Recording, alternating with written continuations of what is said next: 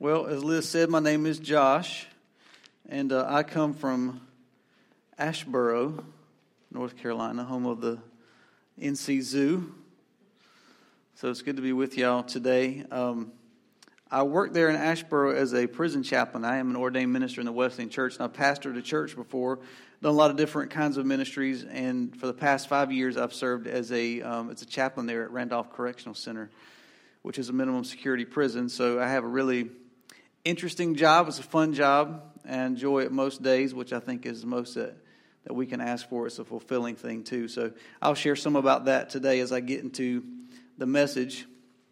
If you have your Bibles, I invite you to open to, or if you have it on your phone, to James chapter 1.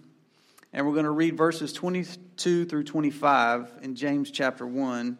And I know that you're really not supposed to have favorite books in the Bible. You might know that. But I have one anyway. And James is, at least I'll say, one of my favorite books because as you'll see this morning, I am who I am. I like to tell people up front, I'm going to spin this throughout this. I'm sorry, y'all. It's too tempting not to do that. The lazy Susan. I'm a lifestyle preacher. And God has given me permission and clearance, I think, to preach in a certain way. I try to keep things simple and sometimes direct because I think the way that we live here upon this earth is of vast importance. And sometimes we can focus so much on where we live after we die that we forget that where we live after we die has a whole lot to do with how we live before we die. And God cares immensely about how we conduct ourselves here upon this earth. As it was said in the prayer, we forget that Jesus prayed that God's kingdom would come here on the earth as it is in heaven. Okay. So just wanted to let you know that I'm also a tree hugger. And that's probably going to come out today too. So I just want to I like being up front. Okay. All right, James chapter 1, verses 22 through 25. Do not deceive yourselves by merely listening to his word. Instead, put it into practice, or other translations say, be doers of the word. Whoever merely listens to the word, but does not do it, is like a man who looks in a mirror and sees himself as he is. He takes a good look at himself, and then goes away at once and forgets what he looks like. But whoever looks closely into the perfect law that sets people free, who keeps on paying attention to it and does not simply listen and then forget it, but puts it into practice, that person will be blessed by God in what he does. I'll give you a little bit of background here on James, since this is perhaps my favorite book in the Bible. Anybody know who James was? Somebody said it over here. He was Jesus' brother. James was the brother of Jesus who came to be the leader of the church in Jerusalem. James was not a follower of Jesus during the lifetime of Jesus, which is really interesting. We see, can you imagine if any of you in here have brothers? I have 2 older brothers. I'm the youngest of 3. If your brother decided one day that he was going to start calling himself the Messiah and gathering disciples around him, how many of you would believe that he was the Messiah? So we kind of give James a pass on that. James did not recognize Jesus as the Messiah during his lifetime.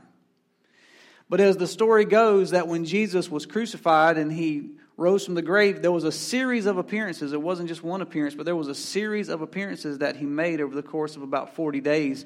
And one of the first people that he went to was James. So imagine again, you have a brother. He declares he's the Messiah. You don't believe that. He dies. He raises from the grave. Then he appears to you. So now I'm convinced, right? So James is extremely convinced, and it seems that he was a devout person beforehand, and so now Jesus appears to him. He's convinced that this man, who's his brother, is the Messiah, and James becomes not just a follower of Jesus, but James actually becomes the leader of the followers of Jesus. So if you read between the lines in the book of Acts, and especially if you focus on places like Acts chapter 15, you will see stalwarts in the Christian faith like Paul and Peter and John deferring to James. And if there's a big decision to be made in the church, they all have their opinion, but James gets the final say. That's huge. And we know from studying his life that he goes on to be the leader of the church for about 40 years before persecution really breaks out and the Jerusalem church is essentially scattered. James speaks at length about the necessity of good works. This is why some people really don't like the book of James. In fact, Martin Luther, who's the great reformer who really started the Protestant church, tried to get the book of James removed from Scripture. Because some people think he just talks too much about good works. But I'll put myself on the line and say this. Any presentation of the gospel, which means good news, okay? Any presentation of the good news that does not include good works is not really good news. We're not saved by our good works, but we're saved for good works. We're saved by His good work. And then He empowers us. And this life of good works is not a burden, it's a relief. Because it's the way that we're supposed to live. In an abiding relationship with God, yielding to Him, filled by His Spirit, empowered to obey Him. This is how God called us to live. So he speaks at length about the necessity of good works, of putting our faith into action, the importance of righteous living. James presents to us the religion of Jesus. Now, y'all hang with me, okay? Too often, Christianity can become just a religion about Jesus. And there's nothing wrong with having a religion about Jesus because Jesus is eminently worthy of that. But often it can become just a religion about Jesus and no longer the religion that Jesus Himself preached and practiced, which really was a prophetic form of Judaism. By emphasizing faithfulness and not just faith, and this is again why some people don't like James, because he doesn't just emphasize faith, although he does do that, but he also emphasizes the necessity of faithfulness. James carries on the movement that his brother began. The Christianity that James presents to us is not just about hearing. It's not just about believing, although it is about those things, but it is also about doing. And y'all, in case y'all didn't know what you were getting into when you became a Christian, Christianity is about doing. It's about living your life in a certain way. It's about conducting yourself in a certain way. It matters how you live. It matters how you talk to people. It matters the conversations that you have. It matters how you spend your time. God, y'all, He really is. He doesn't just care about the big stuff. He cares about the small stuff because He knows that the small stuff adds up. And He knows that in the small things He really finds our motive. So a few observations about this. Y'all still with me? All right, okay. The first thing is this. Hearing only counts if you put it into action. So all of us, I believe, because God is everywhere, because God is constantly speaking, what I believe is this. God has spoken to every person, but not every person has listened to God. God is always speaking, really. But we're just not always listening. And here's the deal. We don't get credit just for hearing. If we hear, sometimes we're like, yes, I heard that. And then we think, that's it. That's not it. If you don't put what you hear into action, you don't get credit just for hearing. Anybody have kids? I've got two awesome kids. I've got one that just turned 12. And I've got one who's 9. A girl and a boy. And sometimes I'll tell them to do things like, for instance, I might walk in their rooms and sometimes I walk in my son's room and it looks like a clothes bomb went off and there is just stuff everywhere. Then I walk in my daughter's room and she has a ceiling fan and it looks like, I know she didn't do this, but it looks like she just threw everything that she owned into the ceiling fan and everything is scattered everywhere. And so my wife and I will say, you need to clean your room. Y'all need to go to your rooms and you need to clean your room. Okay? 10 minutes later, you come back, you walk in the rooms look possibly worse than they did when you just told them 10 minutes ago to clean their room. And so I'll say, hey, I just told y'all to clean your room. And what they'll say is this: "We heard you the first time." And my response to that is, I can't tell. I can't tell that you heard me the first time, because even though you heard me say clean your room, you have not actually done it. You heard what I said, but I can't tell that you heard what I said because you did not actually do what I asked you to do. And so it is in our relationship with God. That all of us have heard God speak, and sometimes God, He's relentless with us, really, and I'm so glad He is, that He doesn't just tell us something one time, but He keeps coming after us. He's persistent. And so He'll tell us that same thing again, and we'll say, I heard you the first time, and God's response is, I can't tell. I can't tell you heard me the first time because you didn't do what I asked you to do. And understand this too, that anything that God asks us to do, God gives us the power to do. He empowers us to be obedient. He gives us what we need to do it. Therefore, we have no excuse. We've all heard from God. But if we've not been obedient to what we've heard, He can't tell. And I'll add this too. The more you resist God's voice, the more faint His voice becomes. I hope that you never get to a place where you just can't hear Him at all, but it becomes almost natural for us to just ignore Him after a time. And that's a scary place to be, because then what God's got to do is soften our heart. Because it takes a humble and soft heart to hear God. And that's somebody who's responsive to Him, who does what He's asking us to do, even if it sounds weird, even if it leaves us out there on our own. God has this expectation of obedience. So James says we must be doers of the word. What does it mean to be a doer of the word? I want to read a few passages that again are very straightforward, that show us what it means. The first comes from an Old Testament prophet by the name of Micah. And this is from Micah chapter 6. And I'm going to read verses 6 through 8 of Micah chapter 6. Again, think about this. What is it that God wants us to do? You know, what God wants us to do is not always easy, but it is always simple. And that's really what I love about the straightforwardness of how Jesus taught, is that the stuff He asks us to do is really, really difficult, but it's really simple at the same time. I mean, loving your enemy is simple.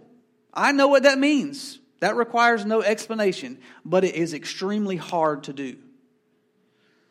And that's why we need God to help us.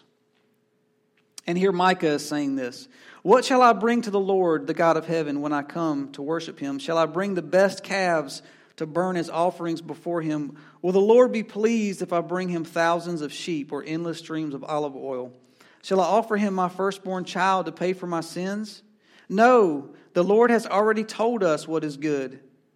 What He requires of us is this: to do what is just, to show constant love, and to live in humble fellowship with our God." Justice, another word for fairness, mercy, and humility. That's simple. It's not easy because society pushes us in the opposite direction, but it's simple. To do what is just, to show constant love, and to live in humble fellowship with our God. Jesus makes it even more simple. Let me read this from Matthew chapter 7, verse 12. As if the 10 Commandments weren't simple enough, this is how Jesus summarizes those in Matthew chapter 7, verse 12. He says, "Do unto others what you would want them to do unto you," what we call the golden rule. "This is the meaning of all the law of Moses and of everything that the prophets spoke." To do unto others what you want others to do unto you. This is what it means to be a doer of the word. That's simple. The world tells us to treat other people the way they treat us. And we feel justified in doing that sometimes. But that's not what Jesus said. Jesus said, treat other people the way you want to be treated. Whether they treat you that way or not, you know how you want to be treated. And I think pretty much all of us want to be treated in the same way. The way that you want others to treat you, treat them. Treat them with kindness, with generosity, hospitality, forgiveness. Even if initially they don't treat you that way, I bet you'll win them over. And who knows that through you, God might soften their heart. This is what it means to be a doer of the word. Third, how do we become doers of the word? Everybody still good? I like to check in every once in a while. Everybody getting it so far? Okay. It's simple, right? Nobody's confused, right? Okay. You know what's crazy is sometimes we can confuse ourselves because, like, again, what Jesus asks us to do is so simple, like the simple acts of obedience, that we're like, well, I understand that, but let me go do this over here. And so we make it more complicated than it really is because we're trying to avoid the central issue of obedience. Y'all ever do that? Well, instead of doing that, let me do this. Well, how about just doing this? How about doing these simple things that God's asked us to do? We become doers of the word by exposing ourselves to the word of God. Now, let me talk just a minute about the word of God. And here's where that tree hugger part of me might come out. The word of God, the word that is translated word means logos or revelation of God. The word is the revelation of God. Now listen, many times we'll say this is the word of God. Now y'all hang with me, okay? We say this is the word of God, but actually Scripture tells us that the word of God is Jesus himself. Jesus is actually the word of God. We call this the word of God because it is guilty by association. Because when we open the pages of Scripture, we actually find Jesus here. And because Jesus' presence is here, then this becomes the Word. But really, Jesus is the Word. And Jesus can show up anywhere because John tells us that everything that was ever created, things seen and unseen, were all spoken into existence through Jesus. Therefore, we can encounter the Word anywhere. The Word is the Bible, but the Word is not limited to the Bible because that's not the only way that God speaks to us. I heard a man preaching one time that said, if you close the Bible, you close the mouth of God. If you open the Bible, you open the mouth of God. That sounds really good, but that's not true.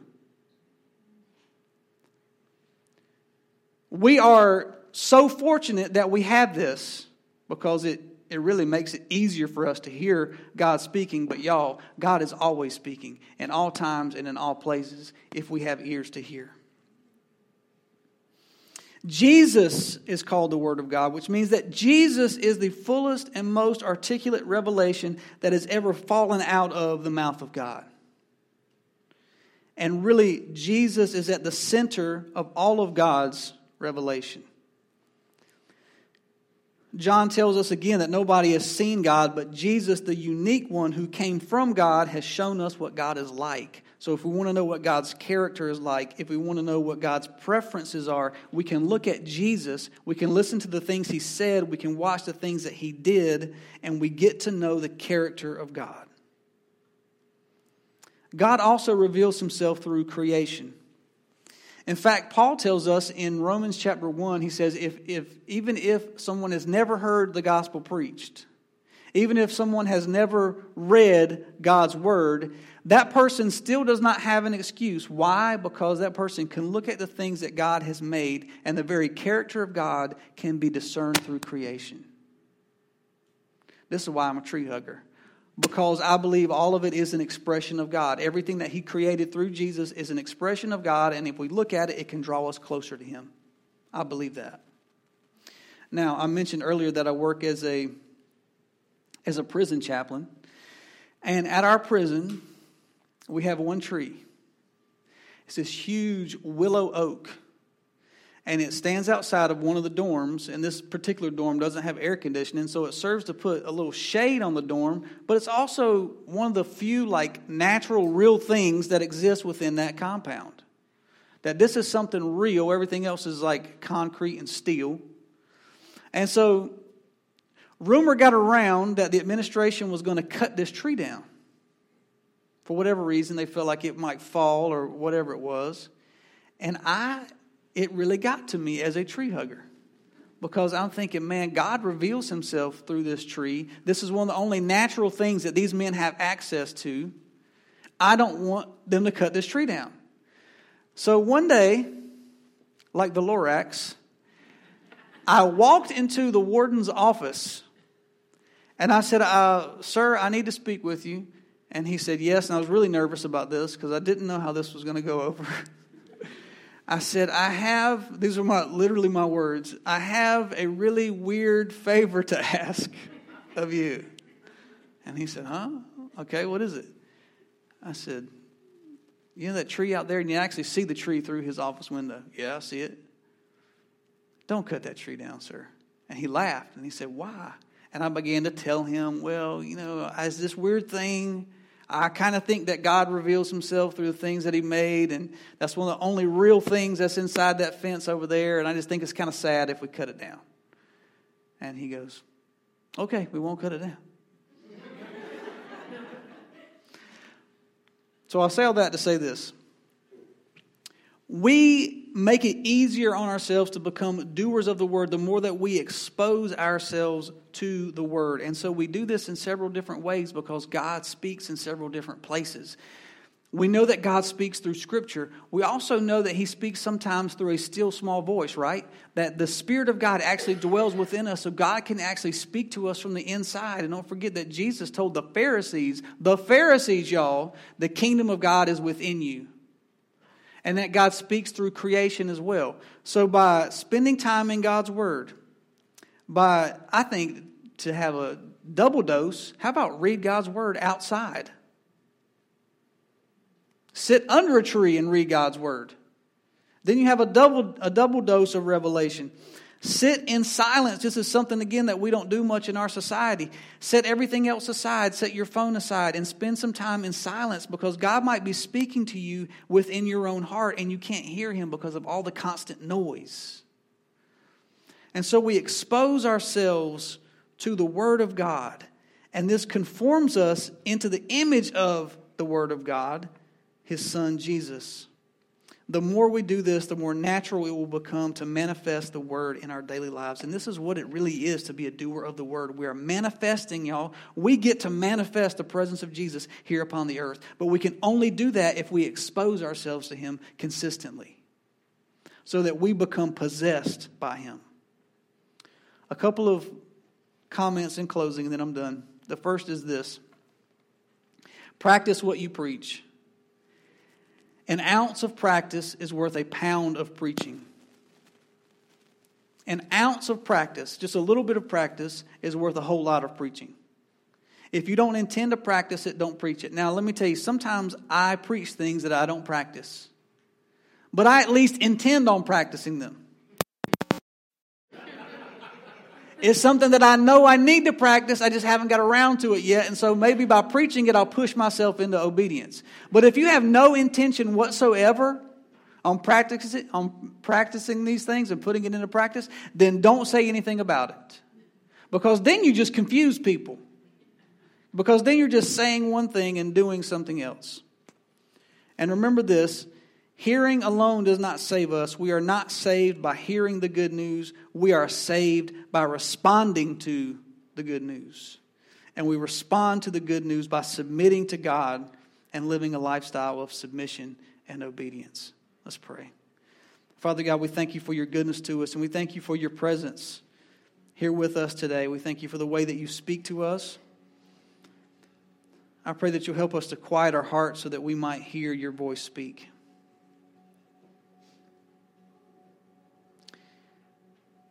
Soften our hearts and make us humble, we pray.